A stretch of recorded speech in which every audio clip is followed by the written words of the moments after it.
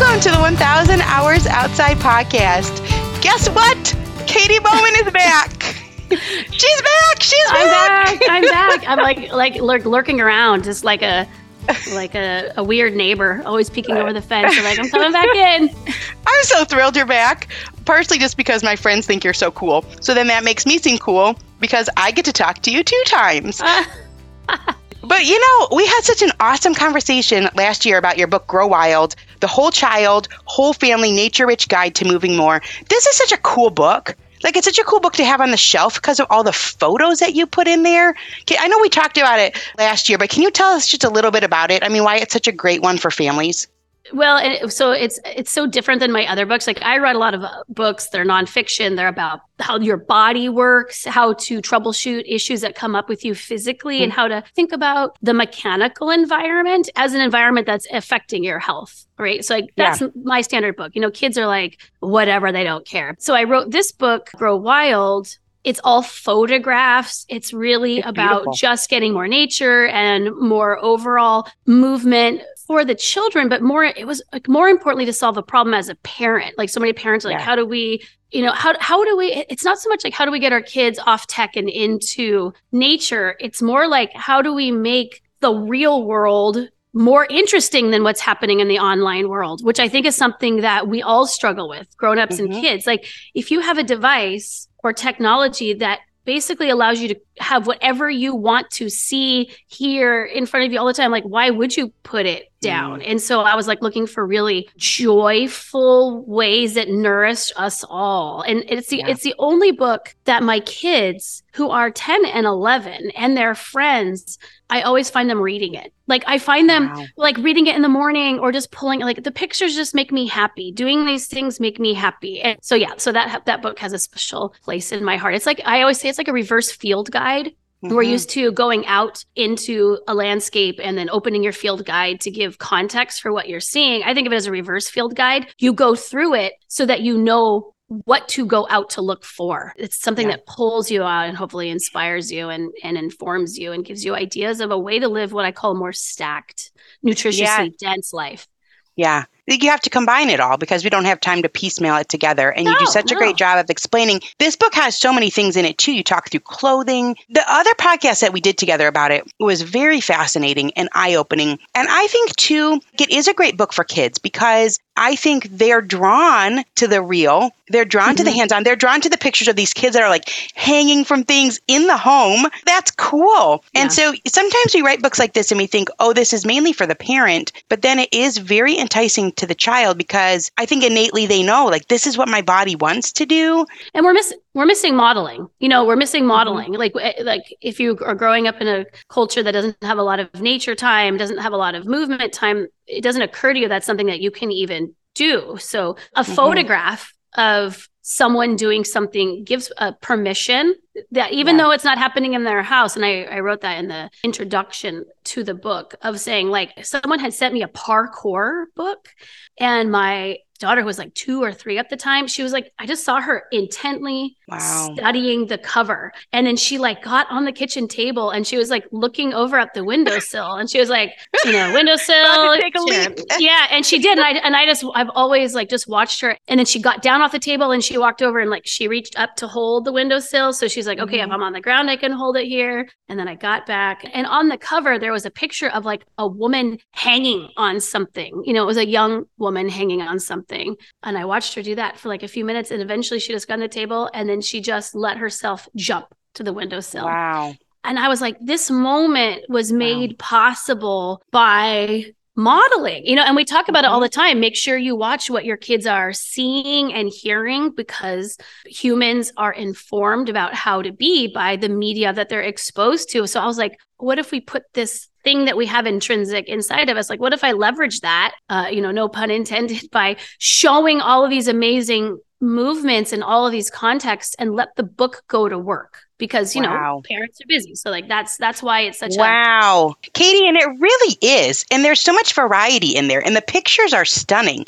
So, here is a girl, she's hanging from a tree branch. And then there's another one where they're picking apples. And there's another one where I love this picture. I mean, it's just thing after thing. And this is a teenager, right? And he's carrying his shoes. So all of these different things. And I agree with you. I almost think that we have lost our community. So we're not seeing a lot of modeling around us. And this book covers everything. 6 kids on a tire swing, kids that are running through rocks and they're barefoot. It's very inspiring. I love this book. It's one of my favorites. And I love when we talked about it, all the different things that we talked about. And this podcast is coming out right before the beginning of a new year. So it's a good book for families to get and to add to their collection so they can have a year of whole child, whole family, nature rich, moving more days ahead. Well, I thought about you this morning. Why? Why'd you think about me? Okay, well, here's the thing.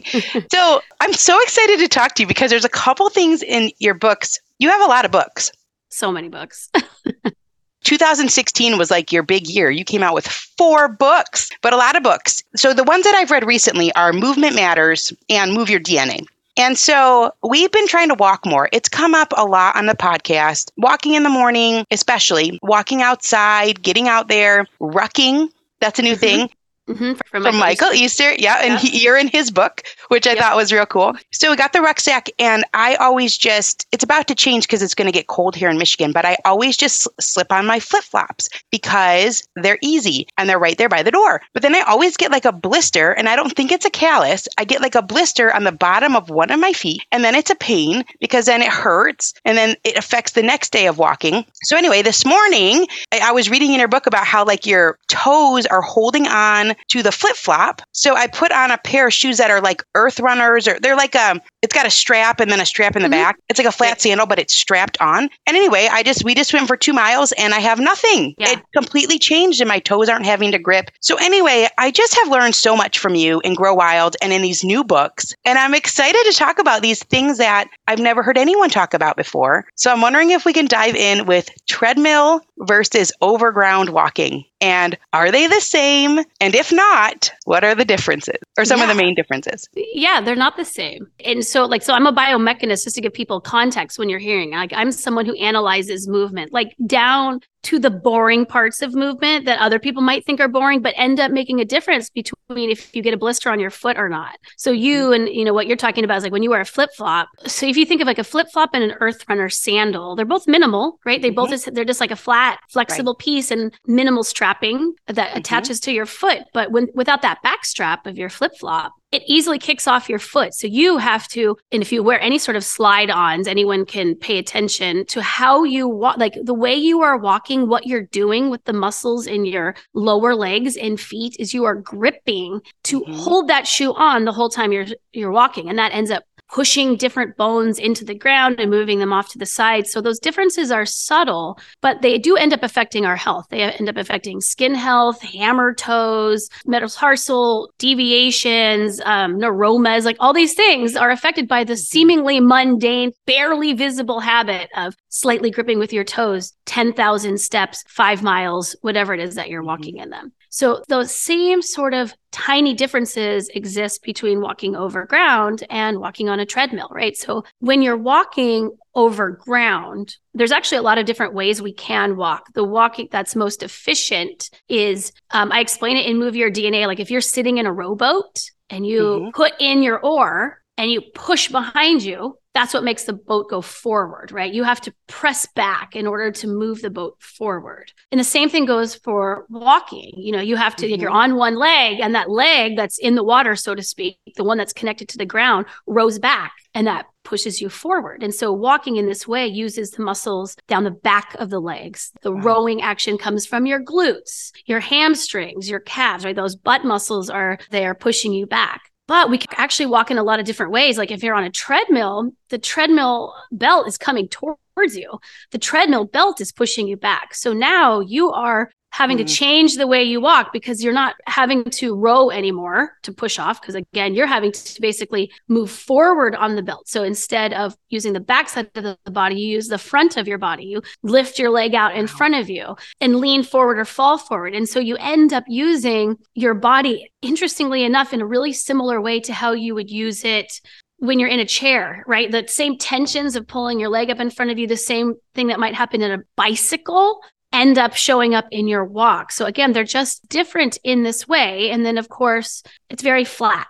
It's very level. I was just doing another interview for REI and they were asking the same thing, like, is going outside, like, why is going outside harder? Like, how does it move us differently? And it's the same. It moves you more. Like, being outside is complex. There's temperature. You could have a slight amount of moisture or ice on the ground, right? So you end up using, for the same number of steps and the time spent walking, you have to move so many more of your body parts just to deal with what's over ground. But even if everything is dry, it's still something completely different, because one you have to push off and the other one you have to sort of keep up. And like, we use treadmills because it's easier for people, right, to not have to deal with weather. They can go in the early mornings or late evenings. There's a safety issue that people might have. And so there's reasons that they are used, but they are different. Like, I wouldn't say that walking on a treadmill would meet your walking nutrients fully as walking over ground. So you do want to still make sure that you're prioritizing or looking for time spent walking outside. Wow.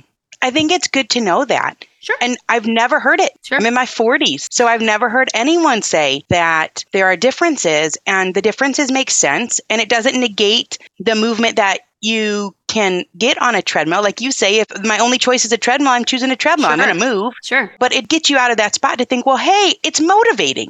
It's motivating because you think, well, hey, I can get these other benefits if it's a possibility. And I take this thing outside, not only for the sunlight, but also for the different types of terrains. And then you talk a lot. Okay, so then this is a thing too about how movement used to involve our brain. And you have different words that you use, but basically now it's just like a brain numbing. So much of our exercise and movement is brain numbing. So that's kind of like the stacking, right? Which is like we could work our brain and our body depending on where we move, basically. Yeah. I mean, I don't know that section. I don't know if I've used the term brain numbing. I wonder if it's more about, again, it's about the complexity, right? It's the complexity and the engagement that's required. Like, the more challenging your movement, the more details that you're dealing with, requires your sort of awareness, your engagement, right? And so this fact that you are you're having to be very mindful. Let's just say mindful. Yes.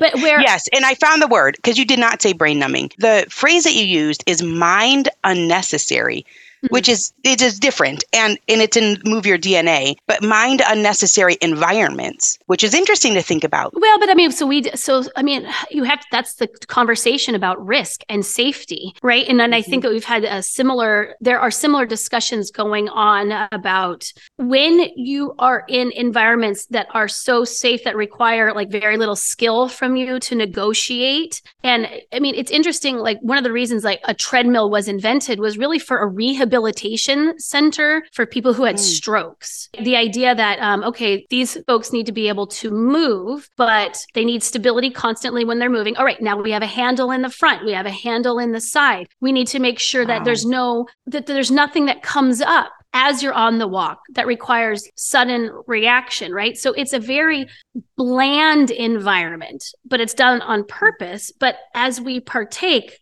more and more bland environments for non-therapeutic purposes, but convenient ones, right? I mean, so it's like, this isn't to say that people can't benefit from the therapies. It's just that we sort of uptook as fitness this particular device that was meant for a particular population and for particular reasons. And then what happens is we just start losing over time our ability to deal with things that suddenly arise underfoot. So we are going to a place where I'm going to do all my movement. And I wonder, when I was writing this, if I'm thinking more of like a setting where I've got music on and I'm watching TV, right? Like, the thing that could come up, it's such a monitored, controlled environment. I can watch TV because the laboratory that I'm moving in is so sterile. I don't have to be as mindful about what's happening with every single step. Where if you go, I mean, certainly you like don't even want to go out into the wilderness with headphones on, like, just for your own safety, right? Like, to be able to do that, or to even go into city streets and crossing roads. Like, I see more people sort of in environments in where they're less aware of what's going on, more of their senses. Like, I think of us like from a biological sense of like, we come with all these senses meant for perceiving, making decisions based on what's coming in through our senses, but we've given our senses other things to do because the scaffolding of where we're doing our movement has become so rigid with... It's boring. You know, if you're on a treadmill, it's boring. So it just is boring. And so you have to, I think, have something. You have to have some sort of entertainment, right? Because whereas if you're walking outside, and then this is another thing you brought up in the book, which is that walking used to be a tribal thing. People walked with others. So it's completely different. Like walking on a treadmill by yourself, boring. Then you could take it a next level where you're walking by yourself outside, definitely a lot more interesting, but maybe still repetitive. So maybe you put on headphones and you're listening to a podcast or something like that. But then if you're walking outside with your kids or your spouse or some friends, then you're not going to have that on because you're engaging. And I thought that was interesting. And I think the way to think about it, again, is like nutrient density is such an easier way of framing it because it can negate like things like interesting and boring is tough because someone would be like, I'm not bored on the treadmill. I love monitoring my heart rate. I love monitoring that. And I just really mean it's about like literally how much of you has to be involved in what you are doing. And so like this morning, it's early in the morning right now, and I still went for my, like I do an early morning walk with a girlfriend of mine, and we are out by like 5:45, 6 o'clock in the morning. And what we realized, and so we have walked together consistently for almost 10 years now. Wow. In the morning. Like that is my medicine. It's my therapy. It's my general fitness. It's my relationships. It's everything. But we have over the summer, we get busy and it like sort of moves later and later. So like we do it at 10, we do it at 2, we do it at 5, like we get it done. But in the winter time, we get back to our roots of it, which is we are out in the pitch black and in the cold. And that environment, I was like, we just were both like, yes, this is meeting so many more needs. Like even just going in the dark, early morning hours where you get your dose of cold, you get your dose of hyper awareness. Like we're in a very rural area, right? There's wild animals where we are.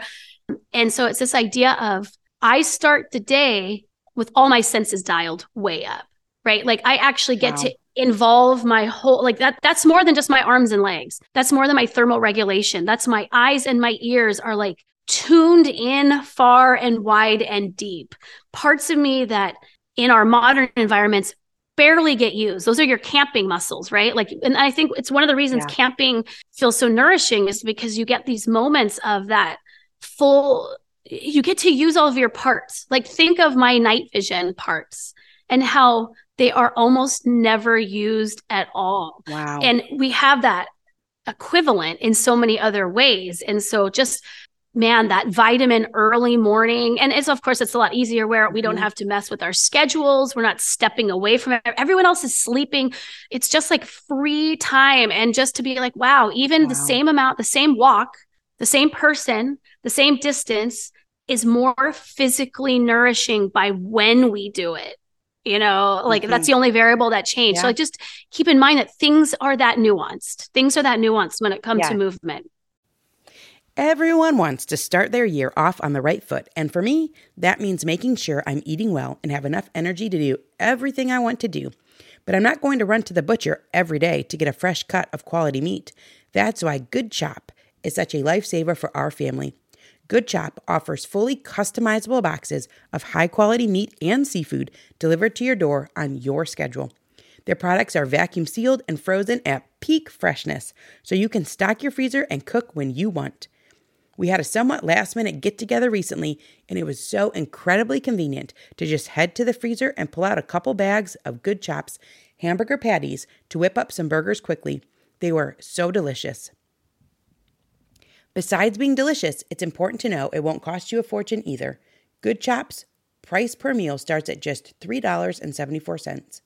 Go to goodchop.com/outside120 and use code outside120 to get $120 off across your first 4 boxes. That's code outside120 at goodchop.com/outside120 for $120 off. goodchop.com/outside120, code outside120. Eating better is easy with Factor's delicious, ready-to-eat meals. Every fresh, never frozen meal is chef-crafted, dietitian-approved, and ready to go in just 2 minutes. You'll have over 35 different options to choose from every week, including Calorie Smart, Protein Plus, and Keto, Also, there are more than 60 add-ons to help you stay fueled up and feeling good all day long. So get started today and get after your goals. Some of the things we love about Factor are their 2-minute meals. You can fuel up fast with Factor's restaurant quality meals that are ready to heat and eat whenever you are. Our kids love the pancakes, smoothies, and more. And there's a wide variety of easy options for the entire day, including midday bites. Factor is the perfect solution if you're looking for fast, premium options with no cooking required. Plus, you can pause or reschedule your deliveries anytime. And remember to sign up and save. We've done the math. Factor is less expensive than takeout, and every meal is dietitian approved to be nutritious and delicious. Head to factormeals.com/outside50 and use code outside50 to get 50% off. That's code outside50 at factormeals.com/outside50 to get 50% off. Mm-hmm. And the thought of having a mind necessary environment is just something to think about and changes things. And then you talked about, this is something I never heard of before either. Well, I guess a little bit with training, but I think we can get into these ruts. And so you're doing amazing too, by the way, because I'm pulling stuff out from a book that's 5 years old that, I have read recently, but you've written a bunch of books since then. So I probably should be prefacing you more, but you had a sentence in the Move Your DNA in our quest to make everything safe. We've also made everything easy. And that's what you were talking about earlier. That was sort of the context of this mind unnecessary environments. Yeah. But in Movement Matters, or actually in Move Your DNA, talking about, like, you had a chart in there and you were like, well, it would be different. Like walking 3 miles a day would be different than walking 21 miles a week, split into different amounts. Yeah. So can you explain that? Well, right. It's again, we get into we're so focused on exercise because there's no movement really required of us. We are trying to come up with some sort of recommended daily allowance of movement. So we break it down into okay, I need to make sure I've moved this many minutes a day or this many steps a day. But what happens is movement affects you differently based on, and this is what's so important about the book Move Your DNA, which was really trying to show all the variables of load, right? When it comes to movement, it's about how you're loading your body. And we don't play with the distribution of movement very well, where that's really one of the most important parts of how we adapt to movement. So the idea of doing a 3-mile walk every single day, that's great. It meets some needs, but what's also good is a 7-mile walk one day, or instead of a 3-mile walk all at once,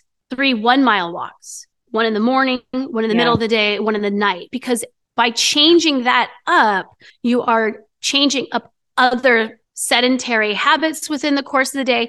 It's hard to build endurance. It's hard to get better at something if you don't ever play with the volume of the movement. You're always sort of doing the same thing. And this was one of the reasons that I felt Grow Wild was important to add, because when I'm saying all these things, people are going, oh my gosh, now you're saying we need more movement, which needs more time. And the time factor is so limiting for most of us. And then I was like, you don't really need more exercise time. You just need to look at the tasks that you're already doing. That 1-mile walk can be a family thing. It doesn't have to be your fitness pace. It could be the fact that you're just going to walk to the post office instead of driving. It's just a way of looking at your life. I love that idea. I love the idea even too of driving.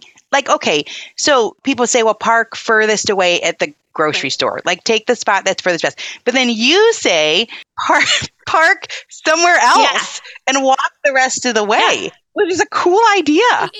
It's memorable. Well, and that's one of the ways that we've been able to get our family walking so much is walking is an adventure. It's not you guys, we have to go for a family walk today. Okay, sometimes it's like that because they do know that our whole family gels and jives better when we've all had this walking time. And it's not just the exercise time. It is, we use walking very similar to how people would use family dinner time. It's the connection. It's that I want to hear it from everyone, what's going on with you, your hopes and dreams.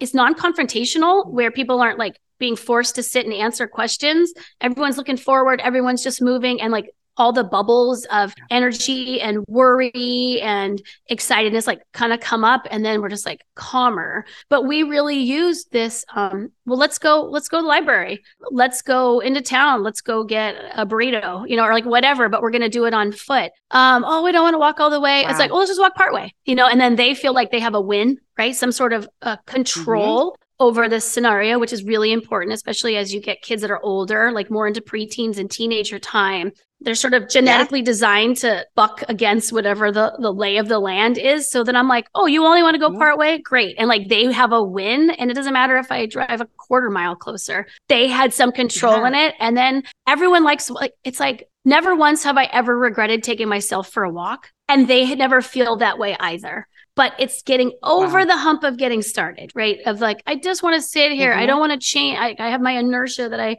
have to deal with. And it's like, well, we're going to do the work of pivoting a little bit and starting. And then they're out. Then they're out. When we come back home, they don't even want to come inside. They've transitioned into being and moving outside. And so that walk. Yeah, it's that transition that's so hard. I always say I love to be outside. I don't like to go outside. Yeah. And there's a difference because the getting out there can be overwhelming. But once you're there, then like you said, a lot of times they don't want to come back in. The challenge is getting them back. But I hope I'm doing some podcast episodes where people are talking about things that they've changed based on listening to the podcast. And here's what I hope. I hope that people next year will say, I didn't drive all the way to the library. I drove halfway and then we walked. I didn't drive all the way to the restaurant. This is fun. How fun, and it would be really fun, especially like for older kids. And people are constantly asking, well, what about the teens? What about the teens? And that's a fun thing to do. It's challenging. It's something that you're accomplishing together. And so I love that idea. You have such great practical ideas. And that is, I think, the whole point, which is all the way through Grow Wild, you talk about stacking. It's about not multitasking, but hitting a bunch of things that you need, core needs, basically, through one experience. Yes. Thank you. Relationship, like your relationship with your friend.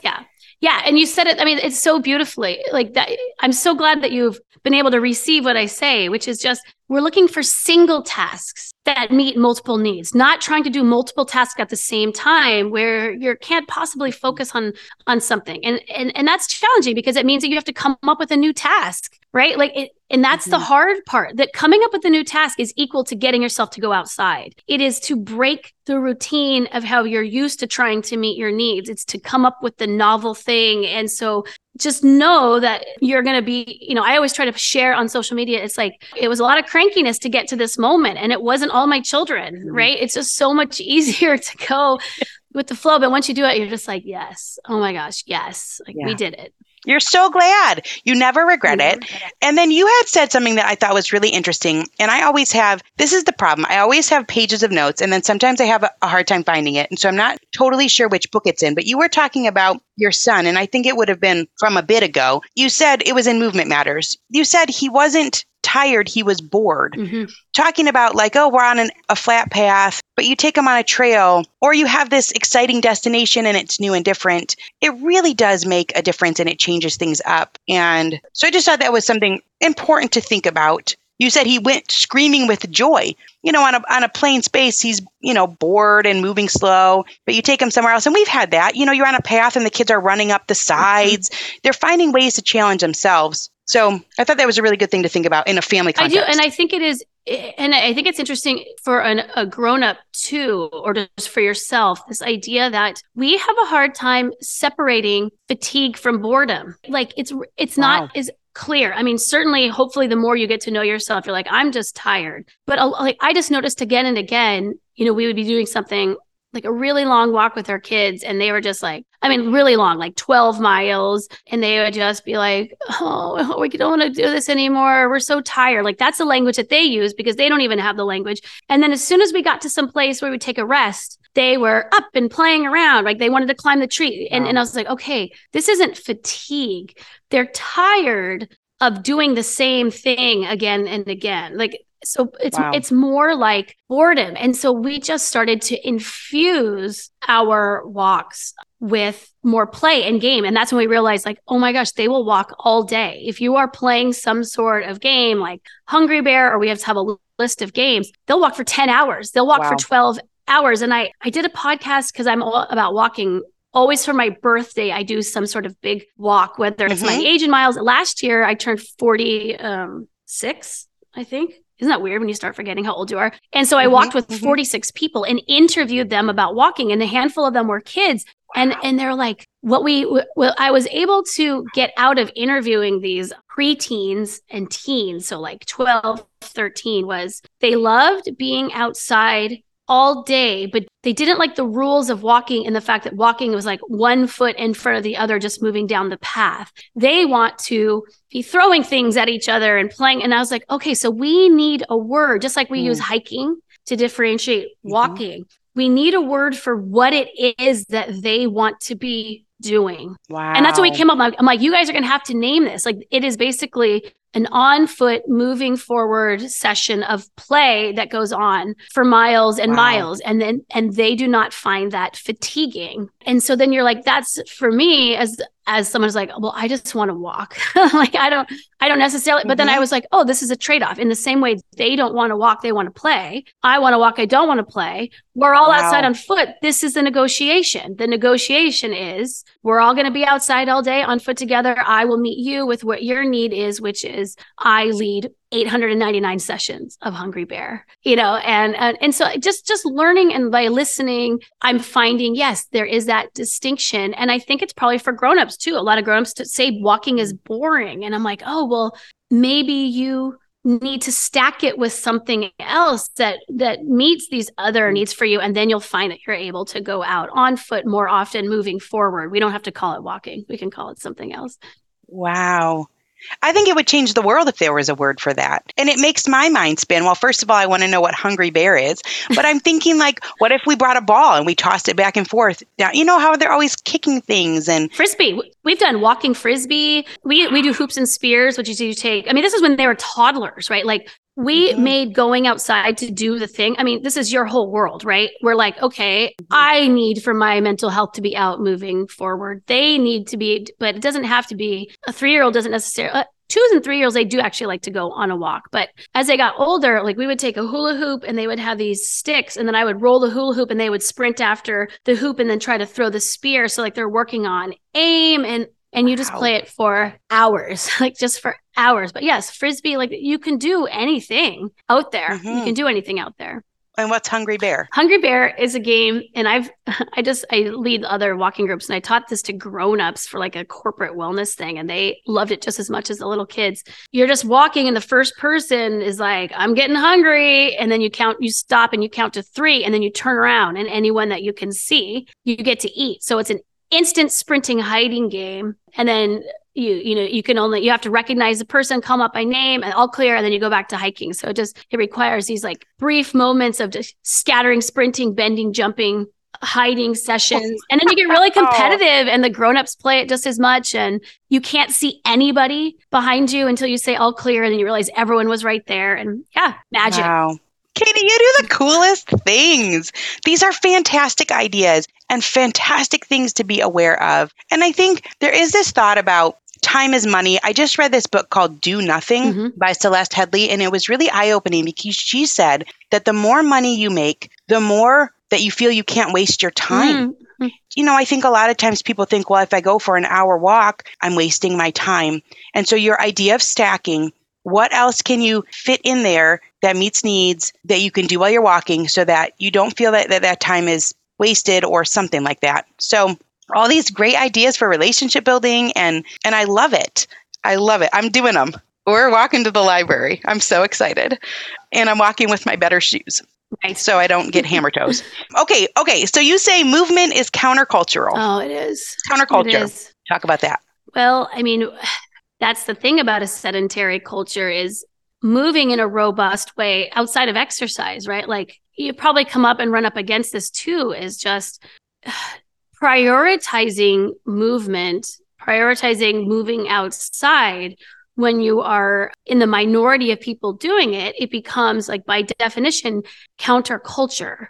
there's some resistance to it, right? I always think of like the culture itself has the greater culture, and there's many subcultures, which I outline in Grow Wild, but like when the greater culture is going on a sedentary trajectory, and that sedentary culture just means that, like, if you look at the way the bulk of our culture operates, it requires being stationary. It requires sitting down. And even so much of our technological advances that we're making are all about things that save us movement. And we call them convenience. We think they save us time. Like, we've got that framework of like, look how much time I'm saving by doing this. And maybe it has to do with that money bit, which is like, maybe it's sort of a capitalistic structure, right? Like, if you save time not doing this other time on thing, your dishes. Yeah, right. Then you can go do these other things that you really like. But at the end of the day, because movement is an essential, you haven't saved any time at all, because even though society doesn't require us move, our physical structures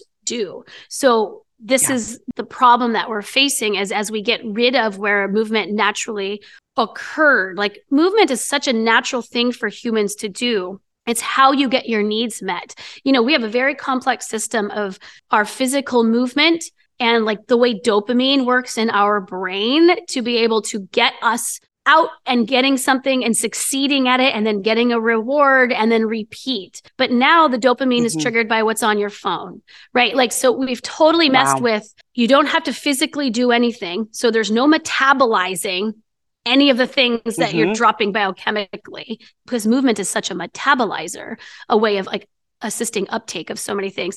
And then at the same time, you have this very primitive thing in your brain that says like, go out and stimulate me to get the reward. And you can just do it with a swipe of your hand. And we'll give that to very young children, right? The sort of messing with the very thing that gets us up and using our physical body, right? There's a reason there might not be a reason why the two of them are tied together, but they are tied together through years of needing to work together. And now everything's fractured. And so setting up your life where some of the movement is necessary makes it so that you don't have to sort of like do this willpower thing all of the time. Like, we want to put back in things that got us moving more naturally, right? And like, so that's why I get rid of my furniture, right? Because if you have 15 places to sit in one room, to not sit on the thing requires that you are like sort of constantly monitoring that problem. You get rid of everything. It's like having, like I said, if it's like having ice cream in your freezer and you're trying to not eat dessert at night, you have to sit there and be like, I know it's there, I'm not going to have it. And like, you have to use so much. Think about how much of our brain is allotted to trying to not uptake the negative things in our environment that we've put there.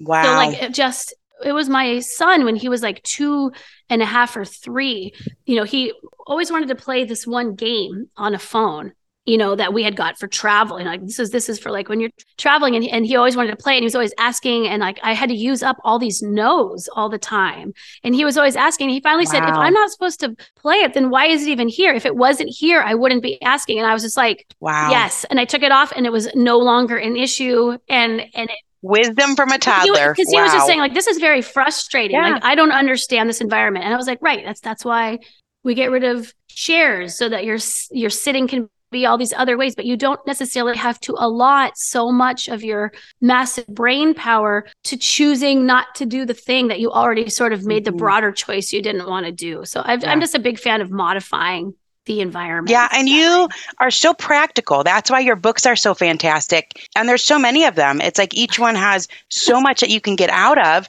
And they're all about different things, which I think is fantastic. I never even told people about you. I just assume people know, and probably a lot of them do. But you're a best-selling author, speaker, and leader in the movement. I love that. Yeah. The movement. Biomechanist, Katy Bowman. You're changing the way we move and think about our need for movement. And you have just a lot of books, Dynamic Aging, one that's coming out in May, Rethink Your Position, which I'm excited to read, but about foot pain relief and alignment and don't just sit there. So many fantastic books. And you're practical. I think that really touches people because they don't really know, like, what should I do? Or I hear your message and you don't leave people being overwhelmed because you say, look, here are the things you can do. Yeah. And I love that. You had this statement in Move Your DNA, the paradox this paradox that advancements to make our lives less physically taxing have taxed us physically. I know. So I use the word paradox a lot. I noticed that. I'm like, oh, here's another paradox, and I don't know, but it is. It's a paradox, and the other paradox that we have to deal with is sort of along those same lines, which is we both come wired in our DNA and our structures to need a tremendous amount of movement.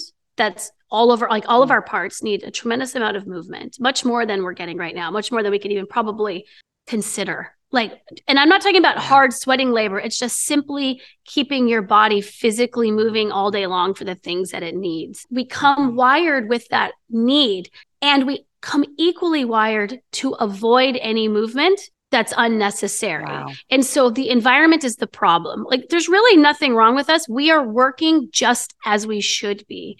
It's the environment that we are in that is creating the issue. And so like, that's really what is so paradoxical. Yeah, well, and that's to lead us to the other thing. It's like, it's taxed us physically. It's taxing us physically.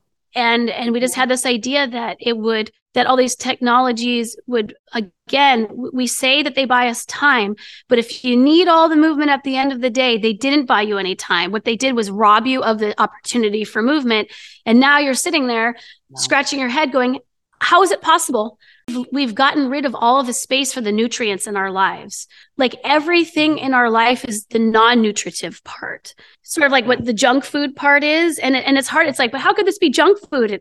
It feels so good. And I'm like, that's what junk food does, right? Like it satisfies all of your parts. Like, the definition of junk food is simply that it's bringing you some sort of comfort or necessity and that fundamental nutrient of calories, but void of the nutrients. It is nutrient poor. And like, that's what we mostly are steeped in now. Our days are full of the parts of lives that are really not necessary. And meanwhile, we can't meet any of our essential needs. We're not getting enough sleep. Yeah. We're not getting enough movement. We're not getting enough time outside. We're not getting enough nutritious food. We're not getting enough community. But look how full our lives are. They're just full of filler. And so for me, I'm like, okay, well, let's start stripping away the filler and adding back in the essential, and you're slowly increasing the nutrient density of your life. And it's going to be more work because we can't get away from the work part. The work part is built in. I have been looking for simple ways to form healthy habits and get the nutrients my body needs when my immune system feels unsupported. And that's why I decided to give AG1 a try. Not only does AG1 deliver my daily dose of vitamins, minerals, pre- and probiotics, and more, but it's a powerful, healthy habit that's also powerfully simple. It's just one scoop mixed in water once a day, every day, and it makes me feel nourished and ready to face the day. As a parent, longevity is on my mind more than ever before. I want to make sure I'm taking really good care of myself so I can continue to show up for the moments that matter with my kids. Every day, AG1 helps me build long-term health with daily nutrients that support brain, gut, and immune health. All it takes is one scoop a day, and I'm setting myself up for the long run. AG1 is a supplement I trust to provide the support my body needs daily, and that's why I'm excited to welcome them as a new partner. If you want to take ownership of your health, it starts with AG1. Try AG1 and get a free 1-year supply of vitamin D3K2 and 5 free AG1 travel packs with your first purchase exclusively at drinkag1.com/1000. That's drinkag1.com/1000. Check it out. This episode is brought to you by BetterHelp. Question: what's the first thing you do if you had an extra hour in your day? Read a few chapters of that book, start painting that guest bedroom, tackle that pile of laundry, play a card game with your kids. A lot of us spending our lives wishing we had more time. The question is, time for what? If time was unlimited, how would you use it? The best way to squeeze that special thing into your schedule is to know what's important to you and make it a priority. If you're feeling stuck, therapy is something that can help you find what matters to you so you can do more of it. Therapy is a wonderful thing. It can help you learn positive coping skills or show you how to navigate properly setting boundaries. With BetterHelp, it's easy to get started. You just fill out a brief questionnaire to get matched with a licensed therapist. It's entirely online and designed to be convenient. If you're thinking of starting therapy, give BetterHelp a try and visit betterhelp.com/1000hours to get 10% off your first month. That's BetterHelp, HELP.com/1000hours. Yeah. You have this incredible sentence where you said, our unquenchable desire to be comfortable has debilitated us. Ironic, as there is nothing comfortable about being debilitated. Wow. These are fantastic books. Can you talk to us about myopia? Yes, I'm doing a whole podcast about that on my own show next week because I love it. And there's a great article in The Atlantic about the rise of myopia. Myopia is just a fancy word for nearsightedness, the ability to see very close to your face, but not being able to see very far beyond that. And it's been rising. It's been rising globally for some time, mostly in the Asian countries. And now it's rising at an alarming rate here. So again, biologically, when you're looking at traits of humanity that's changing rapidly, that require some sort of intervention for function, myopia is the new thing, and it's happening to children. And it's not because it's gone. Sometimes ailments or diseases weren't diagnosed before. And so it seems like there's a big increase in something when like new parameters for diagnostics comes out, but that's not the case in terms of myopia. It's still diagnosed in the same way. There are just children are losing their ability to see far away at an earlier and earlier rate at a growing case rate. And so it's been they've been studying it for a while because they have seen this trend coming, and you've probably seen a lot of the research. They're talking about it's basically a decrease. It's not clear. And in my book, I focus on the movement part, which is everything that we look at is up close. And like up close is not just the fact that you're reading or looking at a screen. It's even the fact that you're inside. So like even when you're inside, like the farthest thing you can see away is like 20 feet from your face, right? And in your way your eyeballs work is like I always use my arm with a bicep. So if you're listening, this idea of like doing a bicep curl, when you bring your arm all the way up and really deeply bend your elbow, that's what your eye muscle does. It's your ciliary muscle. It's this ring of muscle inside the eye. When you are all the way up in a bicep curl, that's what your eyeball does when it's looking at things that are close. The only way it can relax into the lowering the arm all the way position is by focusing on something that's far away, right? Which you need to be outside or at least at a window to be able to do. And so if you thought about our eyeballs are now spending most of their time in the flexed elbow. Like I just lifted something really heavy, and then children's eyes are growing with this very tight ring of muscle as contracted as possible. And here's the thing, when you go to bed at night, the resting position for your eye is back in the short, tight position. So going to bed does not relax your eye. Basically, you spent all day in the short position and then went to bed and all night in the relaxed position. The only way to relax is what you would normally get if you were an outside living culture, just looking far all the time. So the more natural state of our eyes to be outside, not looking up close most of the time throughout the day, and then in its shortened position at night. Well, we've completely gotten rid of almost all of the relaxed. We're all into the short position. And then the other element, so that's what I focus on, is that the other element is also natural light. The natural light is coming through the eye, which you can't get inside the house. It's not making it through the windows that are blocking, your UVB rays. And it's not really clear. I think it's probably going to turn out that it's not one or the other, but the way both work together, because even your exposure to light is changing your pupil size, right? So that's another muscle that's opening and closing. So we've got this tight ring of eye, and then the eyeball gets bigger, but it's getting bigger with this vice grip. So it gets longer. And as it grows longer, it's what changes the focus and it makes it. And I'm super myopic. I am maybe one of the most myopic people around. I can see 7 inches in front of my face without correction. But I also spent all of my time focusing on a book, right? So that's the. Yeah, you were a big reader. I remember you said your mom would say, go outside, and you would be like, fine. And then you would take your book with you. Sure. I was really, you had said something in the book you talk about nature, like nature is essential. It's not optional, you say. And then you were talking, I think, about vitamin D and about how, we're learning.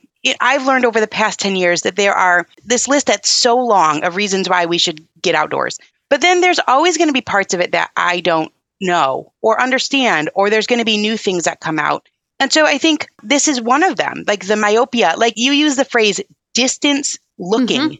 Who uses that phrase? Like, I got to go do some distance looking, but it's a thing. Well, we have to think of it as exercise now, right? Like you can wrap your head around, oh, there's another exercise I need to do. Okay, I'll go do my distance looking reps.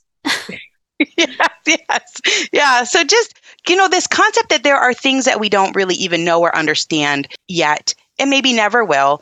So we have to do it. We have to get out there and know that there's all of these things going on in tandem, in chorus, in symphony that are good for us. And it's not optional. We're running out of time. I have so many topics here. Okay. Can you pick between sleeping pillowless, ditching your bra, footwear, or you're passionate about the pelvis? Oh my gosh. Which direction should we which go? child is your favorite? I mean, like, you're asking me unanswerable. I can give you 1 minute on each one. Yeah, do it. All do right. it. I would love All right. that. So what was the first one that you said?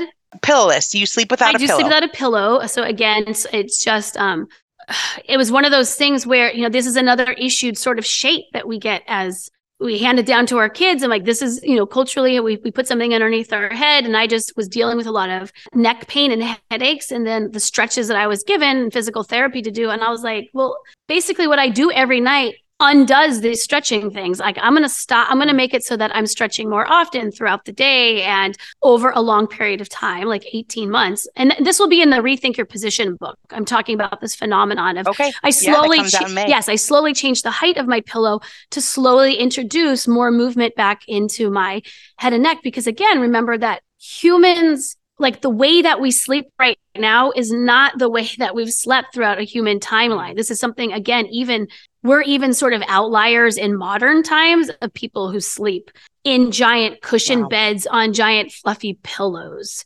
And so there was some cool articles that came out about looking at more traditional sleeping patterns and to see, like, oh, it's sort of like if you look at your animal, like your dog will sleep in different positions, or your cat will sleep in different positions. And it's part of what keeps us flexible. When you first start, it is sort of disruptive of sleep because you're so tight and you're like, I can't get a good rest. I'm so uncomfortable, which is why camping doesn't feel good, to sleep on the ground so rarely, or, visiting someone who has like a bad mattress and you're like, oh, my back is wrecked. So you have to make yourself more physically resilient so that you can fold into different positions and be okay with it. So that's my 2 minutes on that. Okay. I can't wait to read the new book. All right. Bras and underwear. Okay, so let's stick with bras. So in Move Your DNA, breast cancer is obviously an issue, and it doesn't seem that bras have to do with breast cancer per se, but there's an element of movement that is also involved. And I was just looking, there's this cool article in Nature, research article in Nature, where they gave mice breast cancer tumors and then stretched their arms, and they could get the tumors to reduce through that movement. So there's a relationship in mechanotransduction there. And I brought that up in Move Your DNA as well.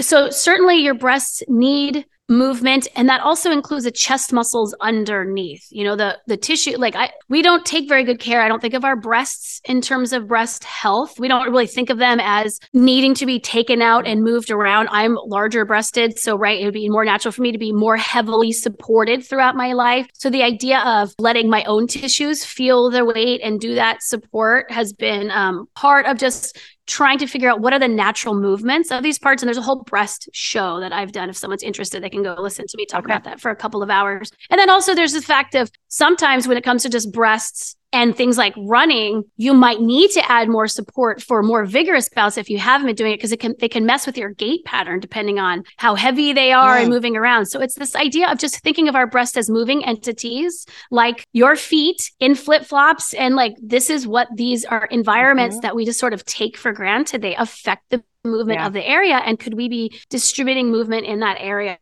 a little bit more effectively? Wow. And the interesting about the stretching, because you have so much information about swinging and hanging and all of those things would be stretching. We don't do that. And your grip strength. We type on a computer. So like, imagine your breast, think about your breast as being part of why you would want to start moving your arms and shoulders more, because I don't think we think about shoulder health as much as we think about breast health. Like, I certainly am aware of like breast health, and it's not clear what to do, but sort of like in the same way, you're talking about myopia, and Andrew Huberman had such a great, who's a neuroscientist, I think. He had a great sentence about myopia. He says, it's not clear if it's natural light or distance looking, but either way, the solution is pretty clear of what to do. And so it's the same thing. Like, I don't know really what's going to keep my breast as healthy as possible, but I know that my shoulders and my breast all depend on this movement. So moving it is not something I have to figure out whether or not I'm not going to wait for research to come in to see if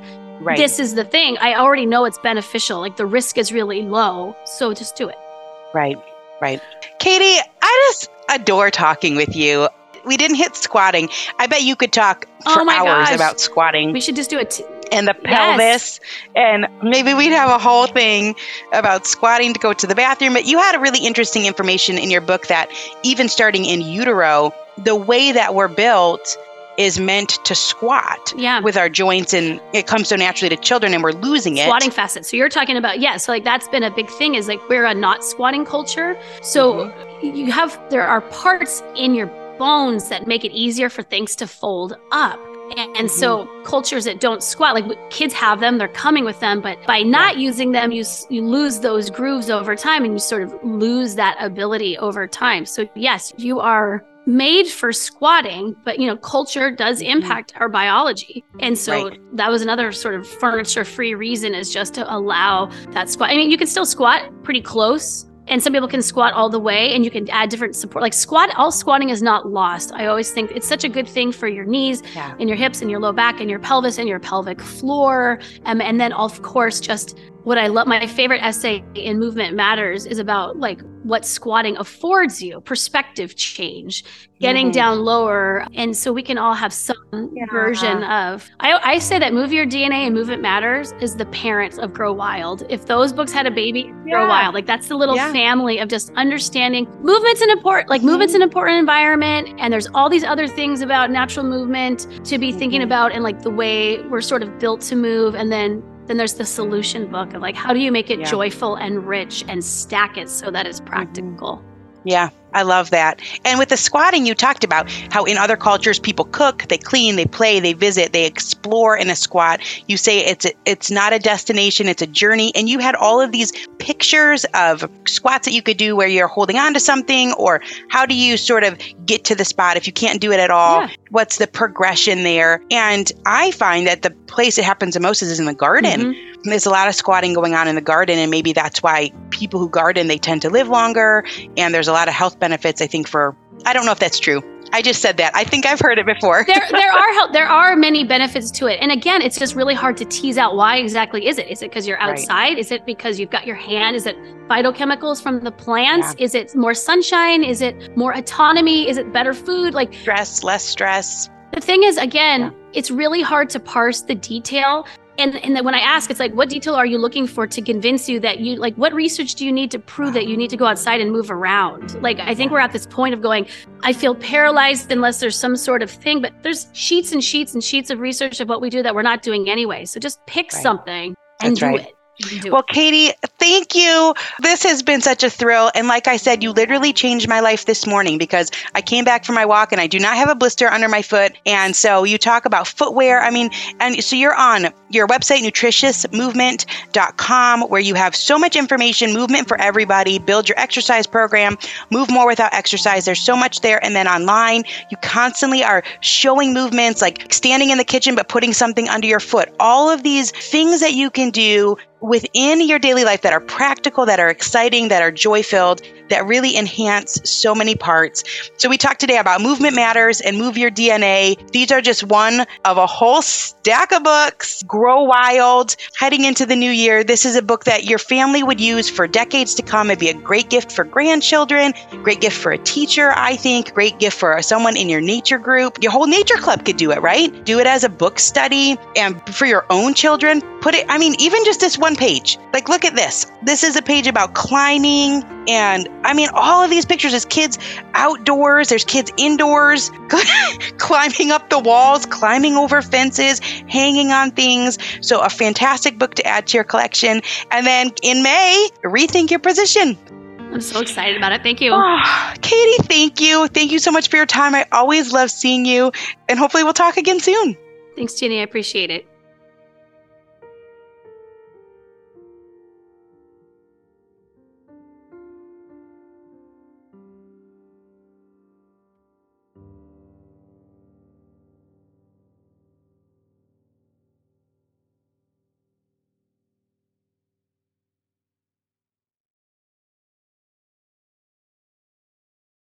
Real truth alert, pregnancy, birth, and having a baby isn't all sunshine and rainbows. I wish it were. But the reality is that many people struggle and suffer through this time without the right help or even knowing what they're dealing with. I'm perinatal psychologist Dr. Katy, also known as Dr. Kat. My podcast, Mom and Mind, aims to shine a light on the difficult reality that so many hopeful and new parents experience and raise the volume on how we can better support mental health, which is a big part of our overall health. Episodes include personal stories from people who have healed through things like pregnancy and postpartum anxiety, depression, PTSD, and so much more. I also talk with specialists and experts who explain and educate on these conditions.